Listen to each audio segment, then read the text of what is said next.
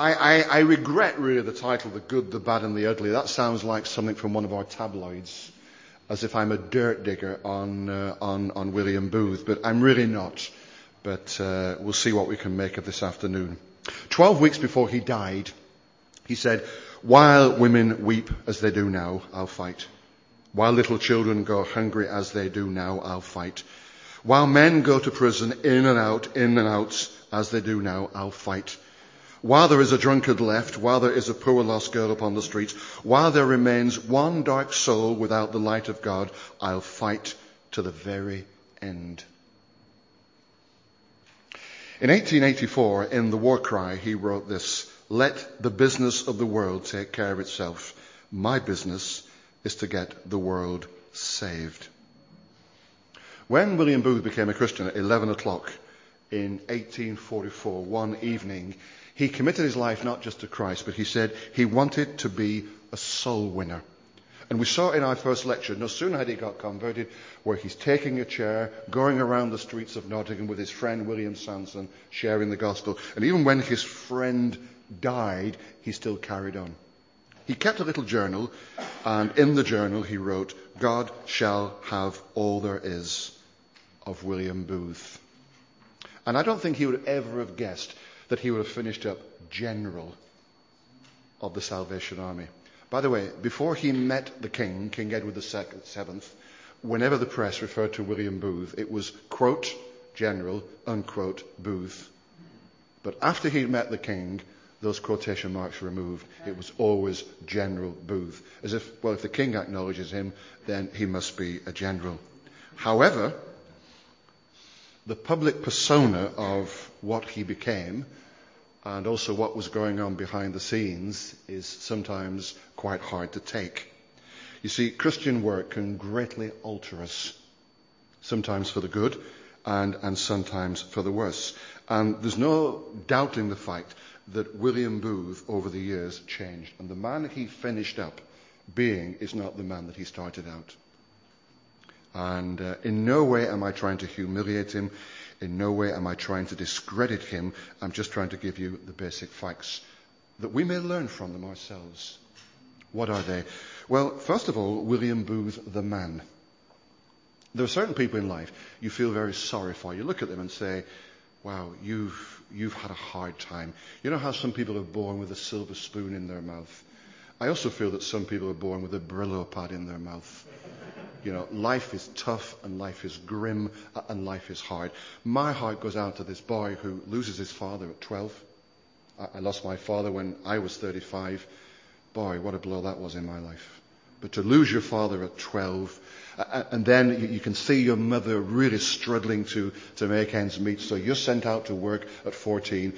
Come on, let's face it, a pawnbroker's assistant. Working every hour that you can just to get a little bit of money. What a terrible kind of job that was. Then to be sacked because you become a Christian and you're holding some Christian principles. Then to be reinstated. And then having sort of got converted, you're going around trying to evangelize, tell other people, and all you get is negativity from inside the church. Very little encouragement. Then you move down to London, can't find another job, so you carry on being a pawnbroker. You then join the church, and then you're almost put out the church because you're trying to reach the lost. You kind of look at that man, think, you know, why did he not just call it a day? To say, well, if this is Christianity, I really want to call it a day and forget it, and I just carry on and pursue my own career. He had a pretty tough time of it, and so at that level, my heart really goes out to him. John Newton spoke of one lady in his congregation, and he said, her ambition rose no higher than making butter 6 days a week. And he said it in quite a derogatory way. But, you know, I'm glad there are people in life whose ambition rises no higher than making butter 6 days a week. That's if you like butter. And William Booth was totally different from that. He wasn't a contented man. He didn't want to make butter for 6 days of the week. No, he wanted to do something positive that was going to affect people's lives. And he was incredibly restless. And restless people can either be very inventive or a nuisance.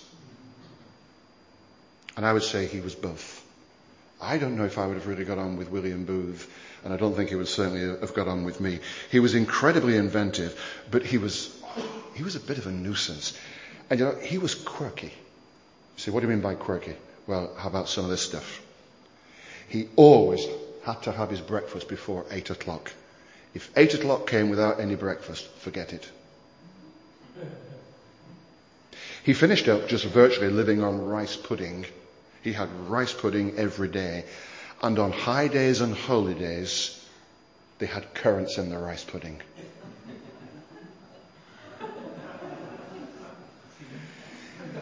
He took a cold bath every morning before he had breakfast. But on the Lord's Day, it had to be warm. What the difference was, I really don't know.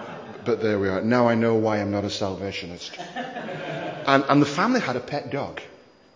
And when the children were out one day, the dog died. And he knew they loved the dog. So he took the dog to the local taxidermist.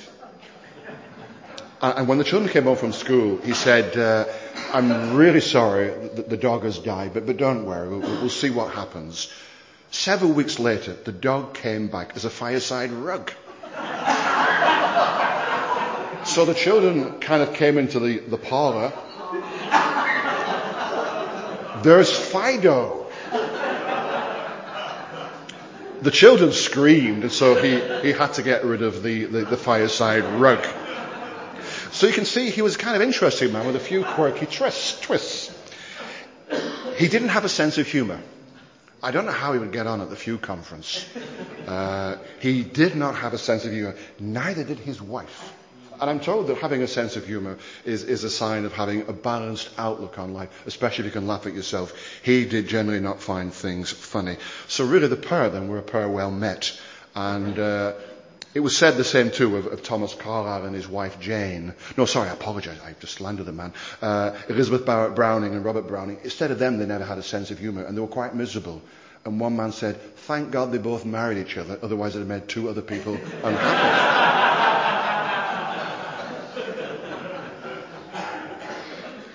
They were always ill. Yeah, if you understand the word, they were valetudinarians. I don't know if you receive Christmas letters where really it's a list of people's illnesses, and you get to the end of it and you book an appointment with your own doctor thinking, we've had our fair share of those over the years. If you read the letters that they wrote to each other, and that she was always writing to her mother, there was always a medical update. She was iller than him, but he succumbed a lot quicker. And the word man flu comes to mind. So he was always kind of crashing, and I've got to have a few weeks off. I just can't take any more because I feel very unwell. Throughout his entire life, William Booth managed to dodge every theological issue. I'm not calling him a heretic. That's the last thing I'm saying. I'm just saying he was theologically weak. I have read 5 biographies of William Booth. I selected them from the whole gamut of people assessing the life of William Booth. And I have to say very carefully, I still really don't know what he believed. And it was more instinct rather than intellect. He had no time for scholarship. And he certainly wasn't a reader. I remember a man telling me, he said, a man came to our Brethren Assembly, and he had a Bible in his hand, and he told the congregation, he said, this is the only book I read. I don't read any of the books. And some wag on the back row said, brother, we worked that out a long time ago. And William Booth was just a little bit like that. He did read, but not much. But he wasn't a great reader, and he was no fan of deep theology. 3 people deeply influenced his life, and they were all Americans. The first was a man called James Corgi. James Corgi was an American Methodist who came over to this country to run missions. He was a raconteur. He was a charismatic personality. And obviously Booth was drawn to him. And he would come and hold missions. And Booth was deeply impressed, thinking, well, if he can do that, then I can do that. James Corrigan had been greatly impressed by American camp meetings, and he was trying to resurrect that kind of thing in this country. And he was such a nuisance to the Methodist Church that the president of the Methodist Conference wrote to the president of the American Methodist Conference saying, "Could you please call this man home? We don't want any more of him." And so he was recalled back to America. He did come on another occasion, and when he came on that second occasion, William Booth and Catherine introduced themselves to him and said, "We love your preaching. In fact, we've just had a son, and he's called Ballington." "What's your son called, Mrs. Booth?" "Ballington." "Ballington Booth." But anyway, so as a Baptist who believes in baptism by immersion, this really sticks in my throat. But he baptized the child. He sprinkled it, really. He wasn't into believers' baptism as we understand it. So here's this big American revivalist sort of baptizing Ballington Booth. The Booths were made up. The second person who greatly influenced the Booths was a lady called Phoebe Palmer.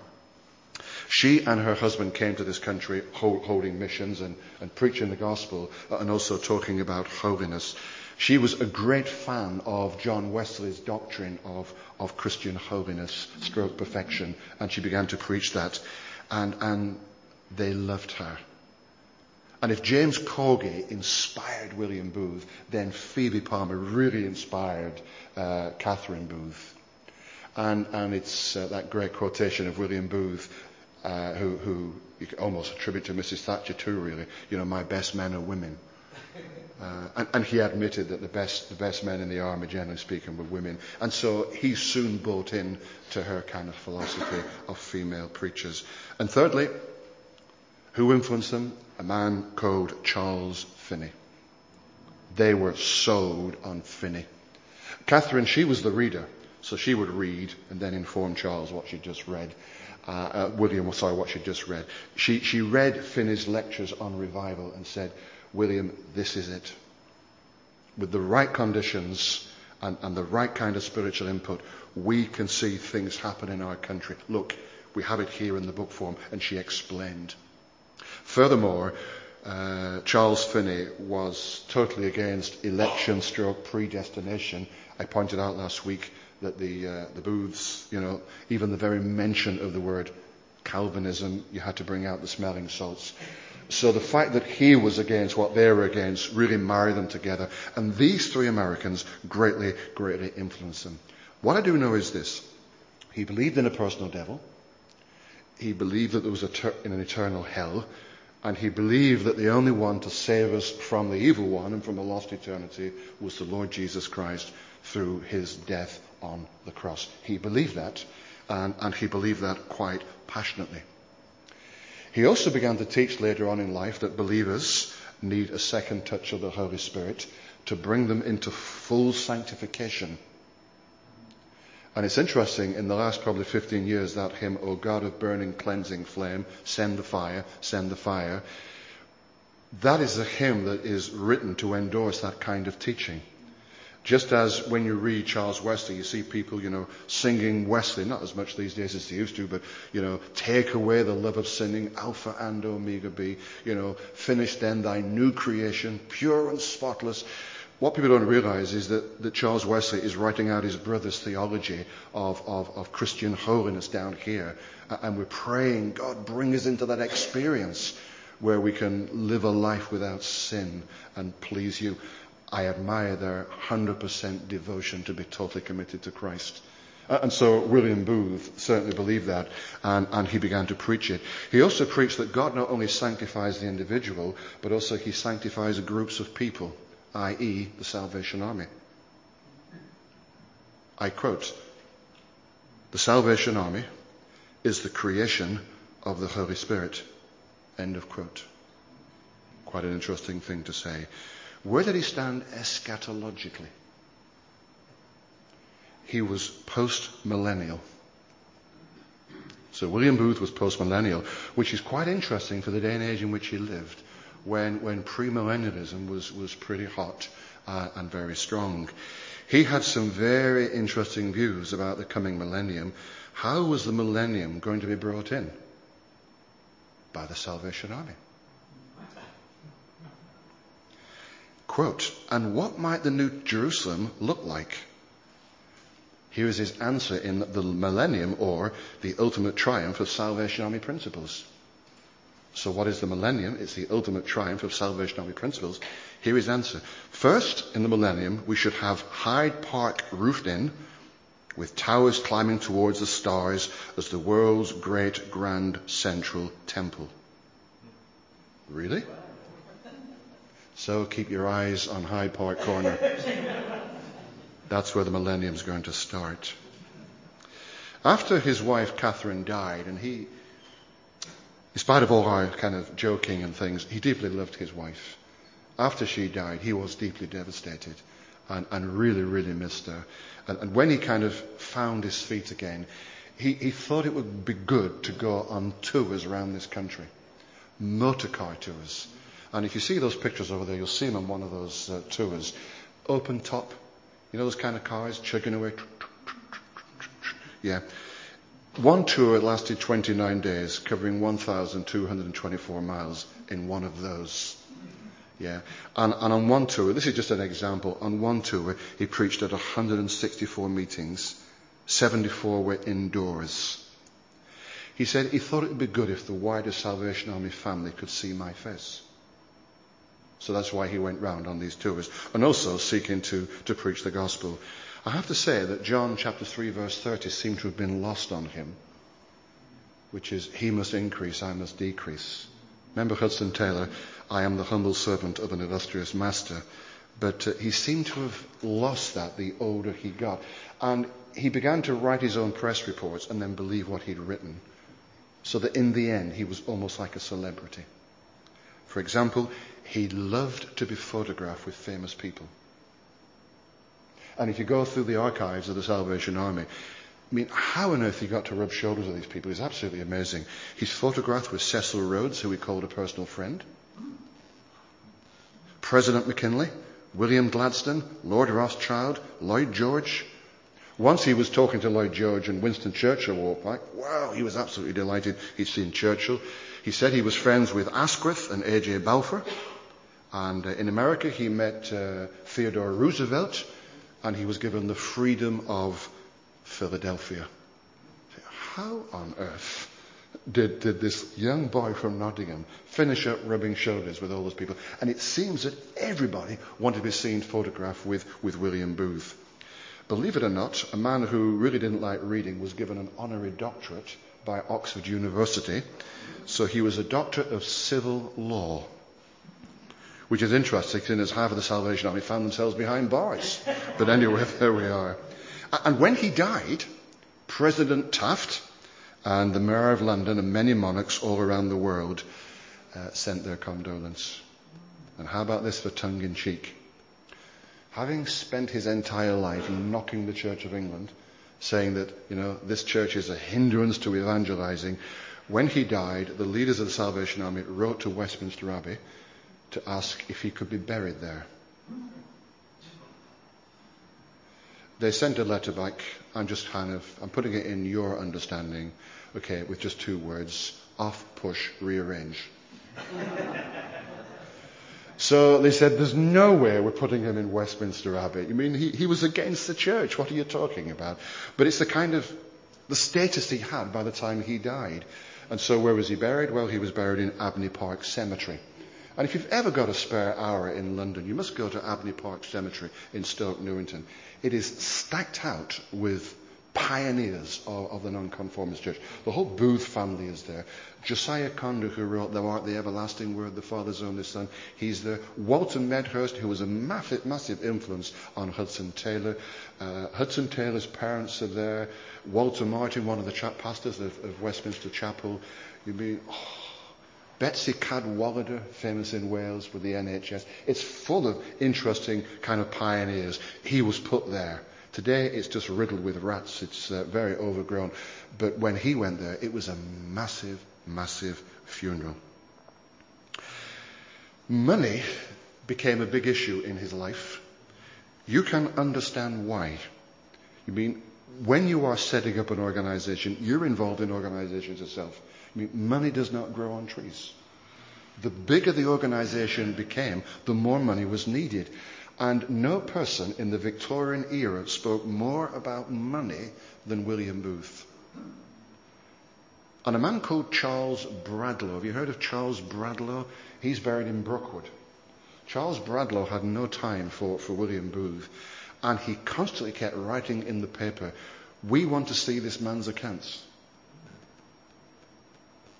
And when Charles Bradlaugh died, would you like to know his dying words on his deathbed? Imagine slipping into eternity with this sentence on your lips: "We must see the Booth's accounts."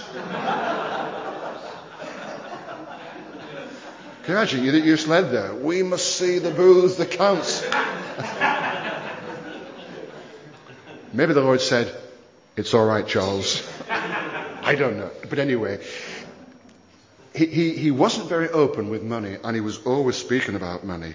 And what is interesting is this: when he went to Sweden, he then began to go on some kind of what we may call mini world tours to show his face to the wider Salvation Army family. When he went to Sweden, you had to pay to see him.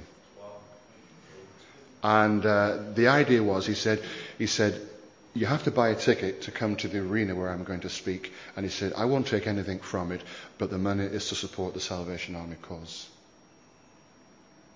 Which is quite interesting, isn't it? From a boy who would stand on a chair in Nottingham and preach freely, and then at the end you're having to pay the seat to see the man. That's very, very interesting. He once met Lord Rothschild. And how about this? He met Lord Rothschild, and he said, "General, I'd like to give you £1,000. When can I give it?" William Booth said, "Now." Okay, that's the kind of man he was. The Marquis of Queensberry was a well-known agnostic, and he gave William Booth a very handsome cheque. When people got to hear about it, hang on a minute, this man's an agnostic. Why are you receiving money from agnostics? Is this what we're about? His answer is interesting. "We will wash the money in the tears of the widows and the orphans and lay on the altar of humanity." Meaning, I don't mind it, come from anybody. We'll just put it on the altar. Lord, cleanse it, now use it. The biggest gambler in London at that time was a man called George Herring. He died in 1906. He was the big name. These days there are big names behind gambling that we sometimes see on television. He was the mastermind behind all the gambling in London at that time. And throughout his life, he gave £40,000 to the cause of the Salvation Army, primarily for this farm he started up in Hadley in Essex to try and teach people a trade and to re-educate them. And it caused massive problems because people were saying, "Hang on a minute, this man's a gambler. Gambling is wrecking people's lives in the East End of London. It's driving them to drink. So the man who is destroying people's lives to appease his conscience gives £40,000 to the army, and you take it." And, real issues. Just imagine a non-Christian in your congregation won the lottery of £1 million and said, this church has been really good to me, here's £100,000. What would you do? If you don't want it, can you send it to Santa? Okay. Yes, William. There we are. Thank you, Andrew. By the way, Satra is spelled S-A-S-R-A. Okay, put it on the tree. Okay, so that's the kind of man, and these are moral dilemmas that he faced, but he seemed to succumb to accepting money from anybody. What about his marriage? William Booth at his marriage. Well, they were an item. A very interesting item. I've told you one or two things about them, how they were always ill and that she read and he didn't. William, throughout his entire life, never really appealed to the intellectual in his preaching. She did, but he didn't. He appealed to the higher up in society because of his personality and what he'd done, but throughout his preaching, no, he never did. I told you yesterday that when you read their letters when they were courting, all that they were kind of matter of fact, don't eat mustard, don't eat meat, improve your spelling, things like that. There was kind of very little romance, and yet amazingly they had 8 children. She was a very, very strong-minded woman.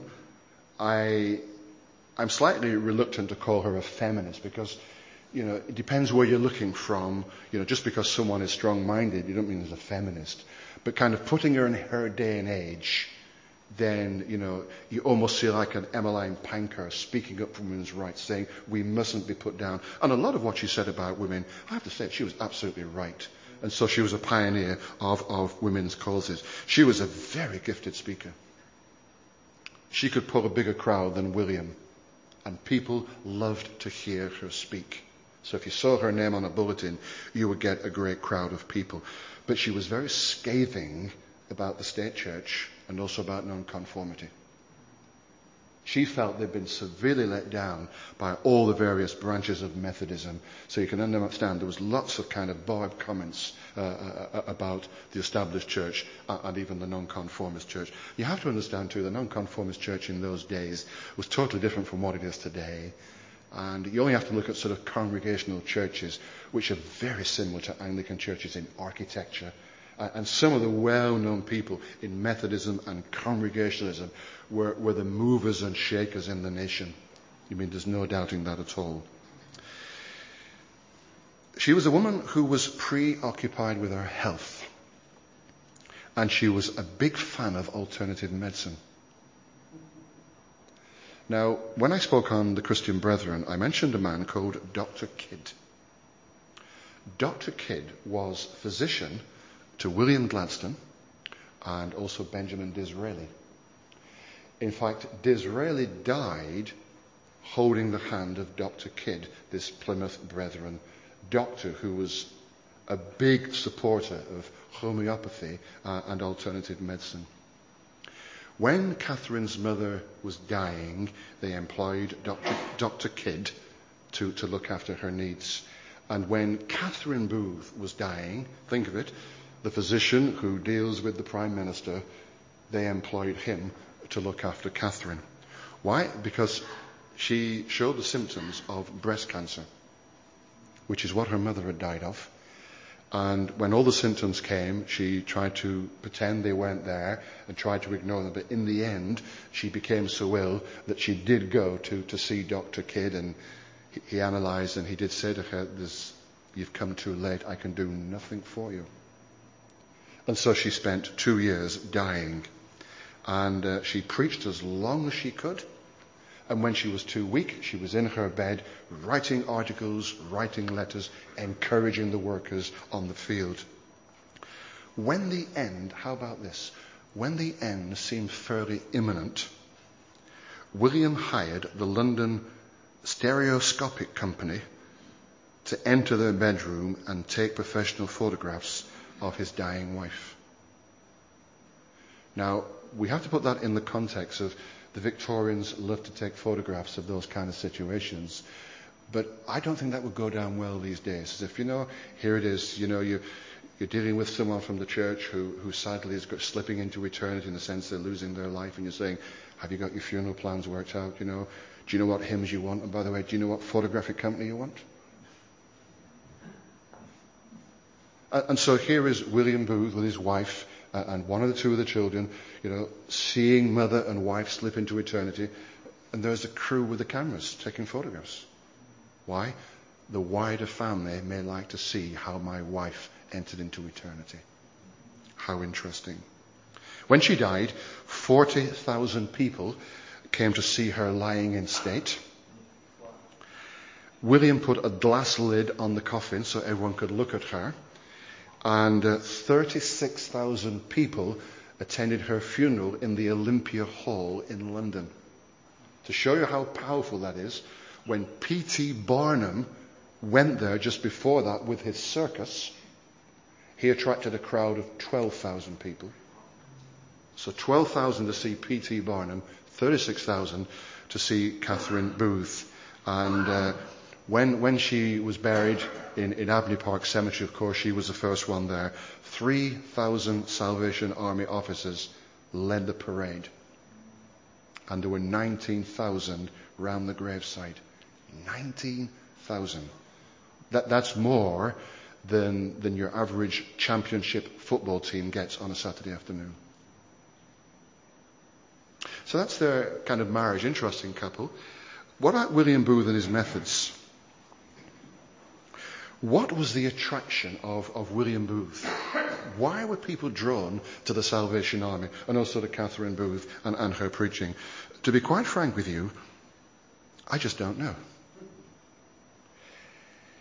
It was more style than substance. And it's very difficult when you read through hundreds and hundreds of pages of information about William Booth. There's very little to find about what he actually preached. Whenever he stood up to speak, you knew you were there for 1 or 2 hours. He generally spoke without notes. And he just kind of spoke out of his heart. A lot of it was just speaking about the work, speaking about the need in London, and trying to reach out to people, just to connect with them. And also, he always tried to speak about Jesus. Very simply, but you need Jesus in your life. He died on the cross to forgive us of our sins. You need to commit your life to the Lord Jesus Christ. But very quickly, his meetings turned into circuses. And it's no exaggeration to say the educated people of the day looked upon him as a bit of a buffoon. And not very many educated people went to his meetings. When they did, there's no way I'm going to that. And you can imagine, and I'm not being critical or rude, I'm just giving you the facts. Here's a man who isn't well educated. He's quite dirty. Hasn't got much going for him. He becomes a Christian. He's still ill-educated. He's still dirty, trying to clean himself up. Hasn't got much going for him. He stands up to give his testimony. You can imagine how rough and rugged it would be. But horses for courses. He would appeal to a certain class of person, but the educated, I'm not listening to that kind of stuff. And so you can understand how they generated great interest in the lower end of society, but as you start to go up in society, their influence was very, very minimal indeed. He loved gimmicks. William Booth was a great gimmick maker. He once went to a public execution, and he ordered his officers to take along a coffin. Not for the person who'd just been hanged, but when the hanging was over, he then had his officers place the coffin on their shoulders, and they then marched through the crowd, and a crowd will follow a crowd, and he led them into a Salvation Army hall and then preached the gospel.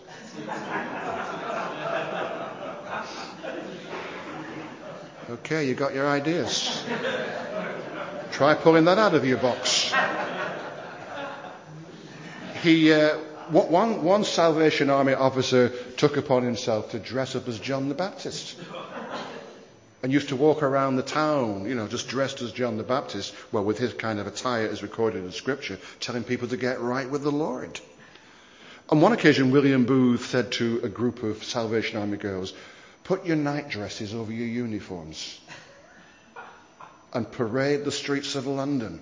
Come on, William. Yeah, it got a crowd.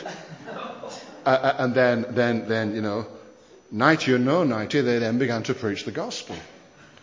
There was a man in Leicester who was part of the Salvation Army, and he used to stand outside the station giving out tickets. And on the ticket it said, "The Hallelujah Railway from Leicester to Heaven." So as people were going into the station, he would say, "Hallelujah, would you like to go to heaven?" And then, "What do you mean?" "Well, you can go to heaven." And so it was kind of an evangelistic tool. How interesting indeed. They love to have very provocative banners that would really get people's attention. Things like "The devil is a liar," and march through the town with these kind of banners that would certainly get people's attention. As can be imagined, these kind of meetings created a great deal of hysteria and also lots of manipulation. And I'm not all that sure that 21st century versions of these do much to move my soul But there again, there are people who do love a circus. The question is this: was the Salvation Army a Bible movement? And I say it carefully, I don't think it was. Was William Booth a Bible preacher? I don't think he was. Were their services Bible-based? I really don't think they were. Would we have put up with the services of Mr. and Mrs. Booth? I really doubt it. But, in spite of all that, you cannot doubt the fact they were reaching people that if we'd been living then, I don't think we would have reached. God was using them. What about the movement then, William Booth and the movement? The Salvation grew at an incredible rate. I don't think William Booth anticipated how fast it would grow. And once they took off, the momentum really got going. They were almost opening a new centre every week. Hence the reason why we need more money. Because if you are saving people from the bottom end of life, who are virtually living from hand to mouth, or have very menial jobs, they haven't got much spare cash. Hence the reason why when Lloyd Rothschild offered £1,000, he almost took his hand off thinking, wow, this is a real wonderful gift. Otherwise it's just pennies and tuppences. And every week at the pinnacle of the Salvation Army, they were sending out from their headquarters 5,400 letters a week. Bramwell Booth said, we had to build the ship while we were at sea and master the laws of navigation at the same time. A modern expression of that is that you're flying with a seat of your trousers, thinking, wow, what do we do now? We've never been here before. The bigger the army became, the more of a control freak he became. I'm allowed to use that word, but I understand why. And it was a common statement in the Salvation Army, you can't make a cup of tea around this place without a word from the headquarters. I mentioned yesterday William Booth's right-hand man, George Scott Railton, who was a good man, an educated man, and he brought lots of stability. And you think, where would they have been without him? On many an occasion, he took William Booth on one side and said, William, all that we're doing is basically getting involved in meals and in music. We are losing the gospel. Sadly, William Booth really didn't take that on board. And how interesting that, maybe 25 years after they started, here's a man right at the top saying it's meals and music that are now taking over the Salvation Army. Where is the preaching of the gospel? And is it not true to say, I am not here in any way throwing stones, because it's easy to slip into this, that basically when we mention the Salvation Army today, we think of meals and we think of music. Now listen, in the words of Dale Moody, better the evangelism I do than the evangelism you don't do. And I thank God for every down and out they reach, and every drug addict, and every homeless person that they reach, because they're reaching people that we're not reaching. But if only William Booth had said, George, I think you've got a point. Let's address the balance. When you think of every major denomination, you think of well-known people, well-known Bible teachers, well-known expounders. If I said to you, you give me the names of 10 well-known Salvation Army writers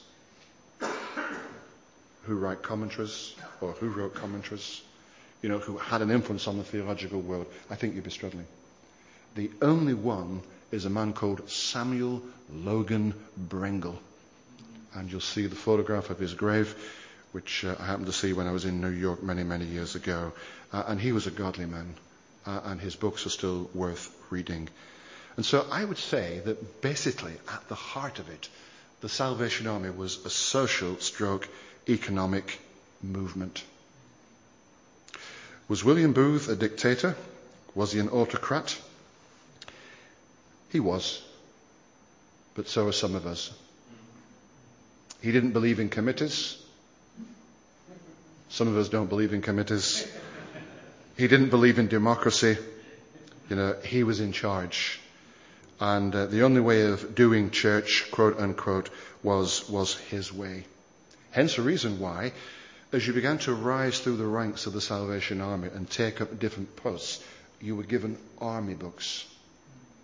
You were given the regulation for field officers, 626 pages. You were given the regulations for staff officers, 357 pages. So you had your Bible, you had your Salvation Army doctrine book, and then you had your 2 regulation books, and then you had your hymn book. 5 books. And is it fair to say that probably the Bible was the last book? And the other books went beforehand. In the Brethren, there is an expression to describe an eldership that runs a tight ship. I've heard folks say, I was brought up in a sermon that ran a tight ship. William Booth ran an incredibly tight ship, but you can understand why. Not being critical here, you can understand why when it is so big, somebody has got to make the decisions. And as soon as you make a decision, there'll be always those who will oppose you. He had many resignations. People who came and went very, very quickly. Basically because army life was brutal. When you joined the army, it was literally like joining the army. You were losing your life. And you were moved around at will of some high commander in the army. So you may just, you go to Rotherham, because Yorkshire needs the gospel. So you go to Rotherham and you're placed there. And after 4 months, by the way, you're now up to Newcastle. So you've got no argument. You've got to go to Newcastle. By the way, after a couple of months, we think you should be down in Folkestone. And so people were being moved all around the country, left, right, and centre. And do you know, the general even introduced court-martials into the Salvation Army. You could be court-martialed. You could be court-martialed for 3 things. Number 1, light and frivolous conduct.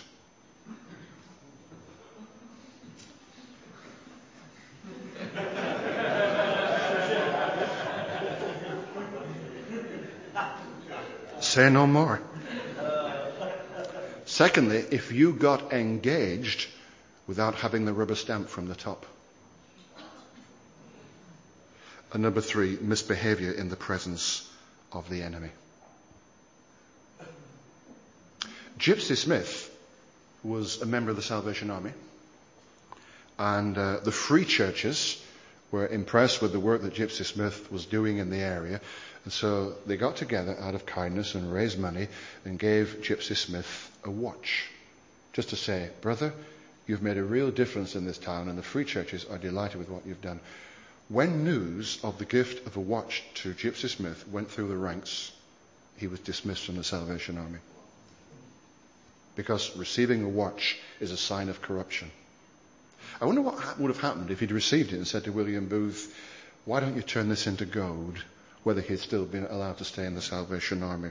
But anyway, they were paid a pittance, and many of them were on starvation sort of diets. There are many accounts of people living on such a meager diet of food that sometimes when they were preaching they were collapsing, becoming unconscious because they hadn't got enough food. There's a certain girl called Mary Castley from Kendal who several times was preaching in front of a crowd of people. Wham, she went down basically because she was hungry. And one of the early articles that appeared in the War Cry, how about this, an article in the War Cry, a general's order against starvation, telling his people, don't starve yourself to death. But the idea was you live on as little as you possibly can and use your money for the spreading of the gospel. And then while all that was going on, someone had the bright idea of a self-denial week. Well, some had nothing more to give up. Yet they were struggling big time. This kind of runs contrary to what happened in 1993. I don't know if you remember 1993, when £6 million went missing from the Salvation Army funds. And 3 senior people were moved on, and 1 senior person was sacked. That's very interesting. How did the Salvation Army raise money? Well, shaking tins as they went around preaching. Large donations from very well-to-known people. But they also went into selling things. Now, you may think this is all fantasy, but I'm not making this up. You can believe me or not believe me, but that's fine. They went into selling summer underwear. Sounds slightly Mormonic. So there was Salvation Army underwear. They sold Gladstone bags, visiting cards, and how about this? Soap with a picture of the booths embossed on the soap. Remember Pope on a rope? You could buy those soaps with Pope on, yeah? Well, it was booths on a rope, you know? And you could wash your hands and face and pray for William and Catherine Booth while you were doing so. They also started selling shares in a building society. And at one occasion, they were doing far better and growing faster than the Prudential. On one occasion, George Scott Railton, you know, the man who said, "It's getting all music and meals, General, come on, let's get back to the gospel." He was getting quite tired of all these money-raising efforts. And so at a public meeting at the Exeter Hall, he turned up wearing sackcloth and ashes. And in front of a huge crowd of Salvation Army people, he had some Salvation Army document in his hand about, you know, buying this and investing in that. And he just ripped it up in public and stamped on it to let people in the army know, I've had enough of these silly gimmicks. We've got to stop it. Soup, shares, soap, and a bit of salvation. At the peak of its existence, the Salvation Army reached about 7% of the London population. 7%. We must not belittle, and I hope I haven't done that, just telling you the facts. We've done a little bit of laughing, but hey, 7%. How many folk are we reaching? I mean, London is just short of 9 million now. I mean, what is 7% of 9 million? Are we coming anywhere near 1%? So they were reaching 7% of people in London. But the army, according to the Times newspaper, was already in decline during the days of William Booth, and they were. And that 7%, by the way, I mentioned, it's people at the bottom of life, for whom life has been very cruel and very hard. But no big makers and shakers within the city.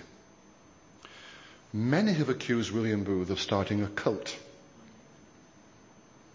Why is that? Well, no mention of baptism. And yet the Lord Jesus said, repent and be baptized. No breaking of bread. And they try and explain why they don't do that. I can understand in the early days they started as a mission. Dare I use the word parachurch organization? But they started not to be a church, but as a mission. But when it became apparent they were forming themselves into a church and forming structures, you'd have thought they would have said, let's have a fresh look at what we believe and what we do. But they didn't. And so even today, the Salvation Army do not do the sacraments, they do not baptize, and they certainly do not break bread. A number of people wrote to the papers and wrote to William Booth to say, you have stolen my child. My child, my teenage daughter, my teenage son, signed up to join the army. You send them to Switzerland, you send them to India, you send them to Australia without any consultation with me, and I'm their father, or we are their parents, and all their orders come from you. Is this the way you should be behaving? And isn't that the kind of argument that people use with the cults? You get young people and pump them with this information, that information, and separate them from their parents. And he was always trying to say, oh, no, they do it voluntarily.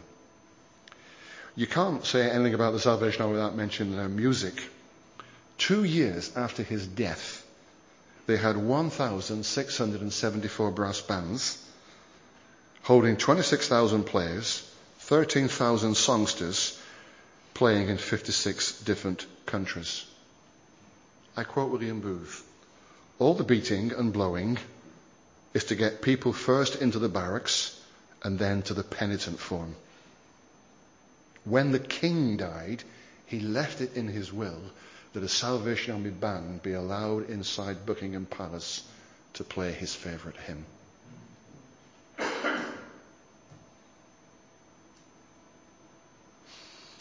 Let me start to bring this to a close by talking about their children.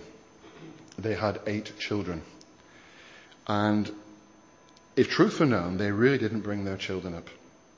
They were that busy running missions here and there, sometimes together, but more often separately, that the people who brought their children up were really childminders.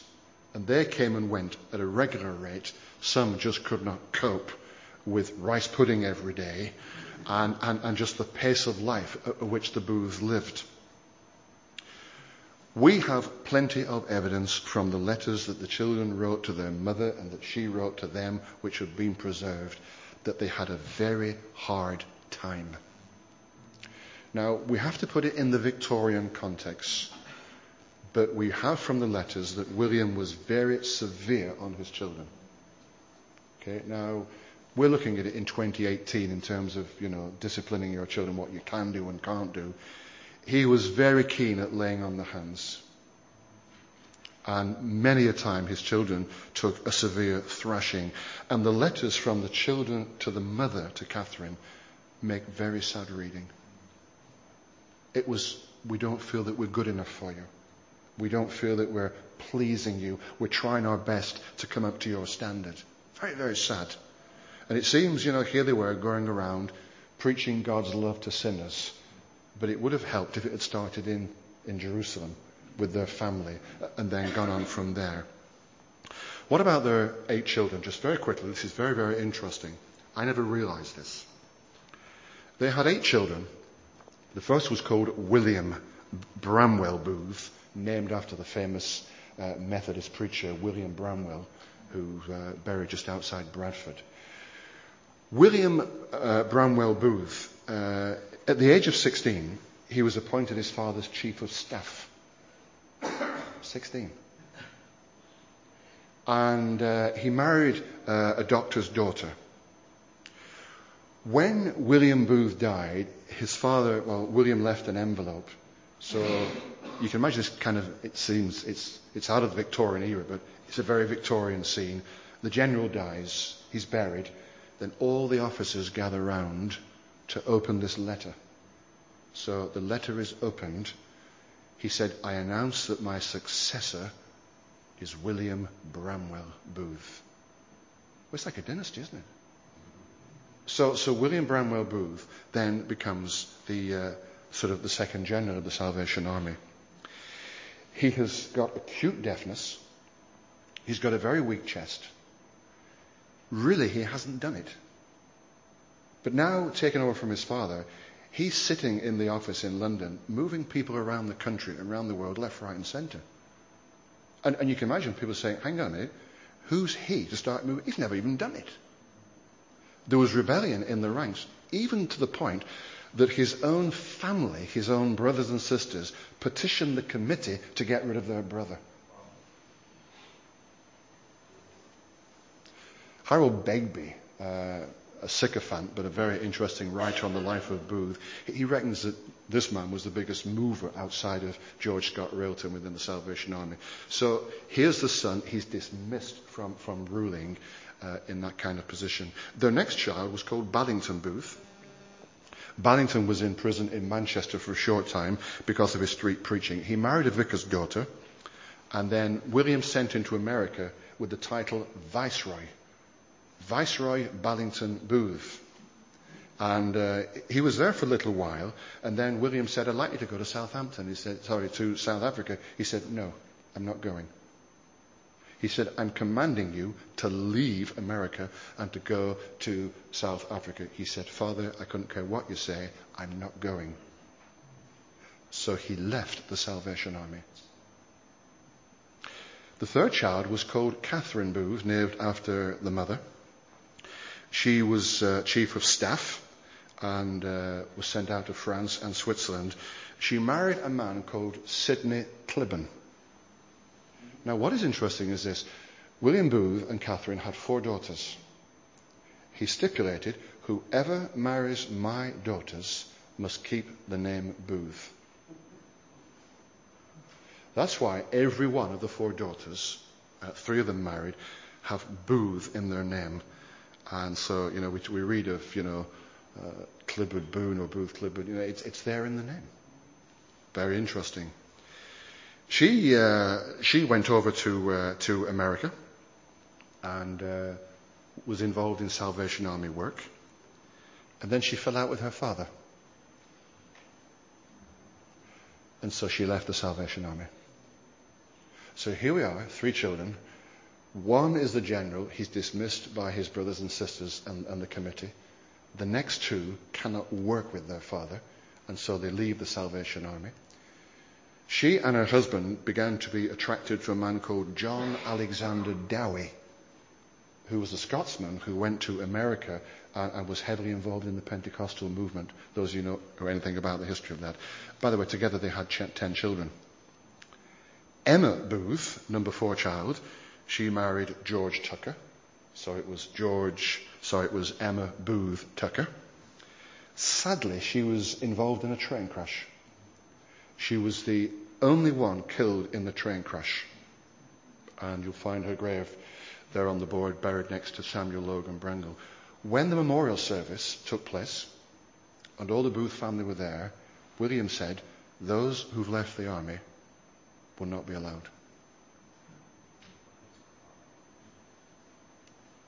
And so the 2 who had left the army were refused entry to the memorial service for the burial of their sister. Herbert Booth, he was very much involved in army life and in Holland and Canada and Australasia. He too could not take any more of his father's dictatorial spirit. He said, Father, I love you as my father, but I just can't take any more of this general stuff. So he too left the army.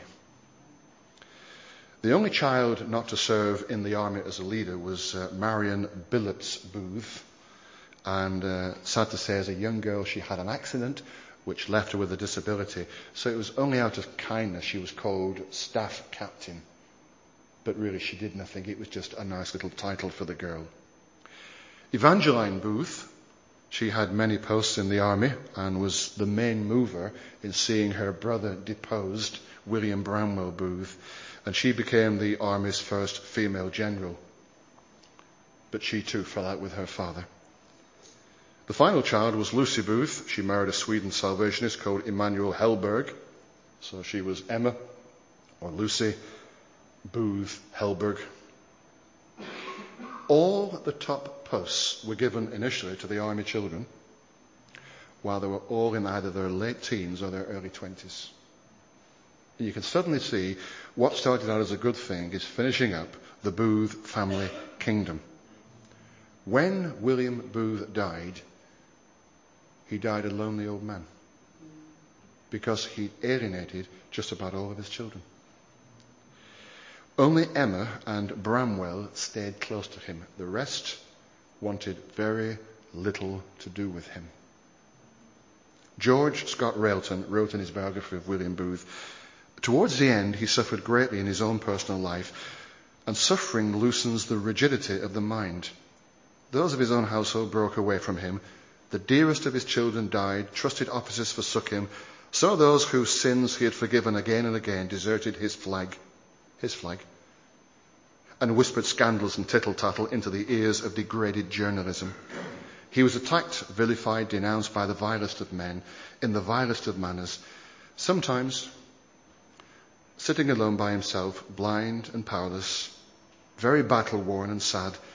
This old man at the end of his life must have suffered in the solitude of his soul a grief almost intolerable. When he was 19, his minister said to him, William, you're doing all this preaching outside. It would be far better if you preached inside. Why don't you go for ordination? And William said, I don't think I'm well enough for that. So as a 19-year-old, he went to his doctor for a medical saying, my minister wants me to be a minister, but I don't think I'm strong enough. Do you? And the minister said, no. So he signed him off as if this man is not up to being a minister because his health is very frail. Not long after signing that, the doctor died. He was 60. And here he is, all these years later, still squeaking away and doing his work. Well, he died at the age of 83 in 1912.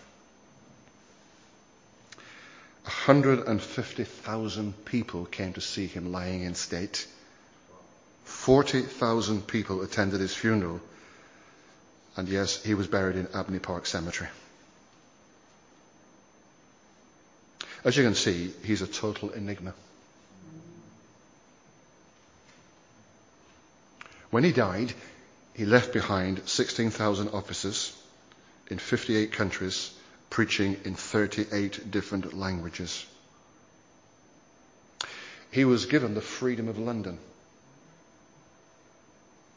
So the carriage arrived at his door to take him to the public ceremony to be given the freedom of London. He said, "No, thank you, I'll walk." So he walked there. That's the kind of man he was.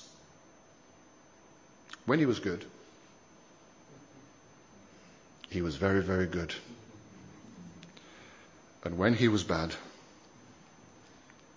he was ugly. One of the great things about looking at church history is that you learn from people, don't you? All of us can probably say we have seen similar accounts of this in other organizations and in other people. And so we say, Lord, thank you that you use people with feet of clay. We live in a broken world.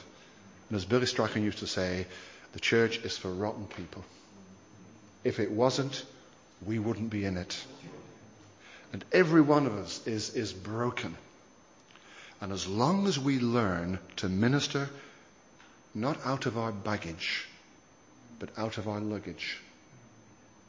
The baggage is that which we gather in life because of who we are, our fallenness, our background, our family, things that happen to us. That's our baggage. Our luggage is the gospel that he has given to us. And so I look forward to seeing William Booth in glory. Because you know something? If we had our life analysed in 50 biographies and spoken about for 2 hours, with me, I don't think you'd even get 5 minutes. And I say, Lord, thank you for what he has done.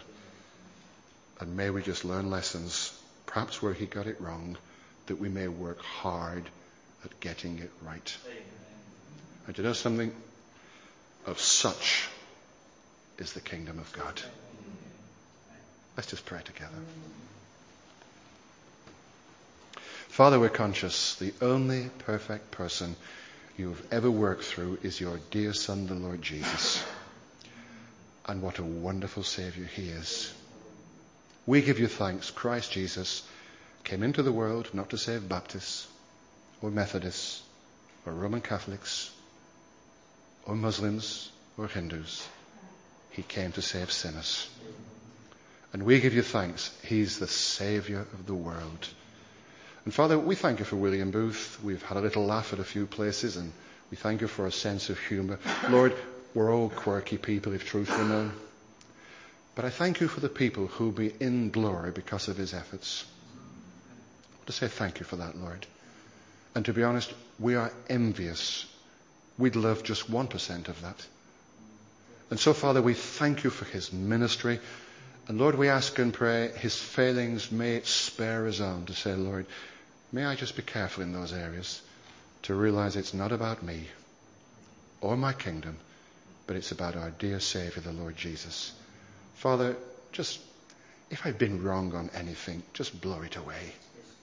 But what is good and helpful, may you use it for the good of our souls, in the precious name of the lovely Lord Jesus, our Saviour. Amen. Amen.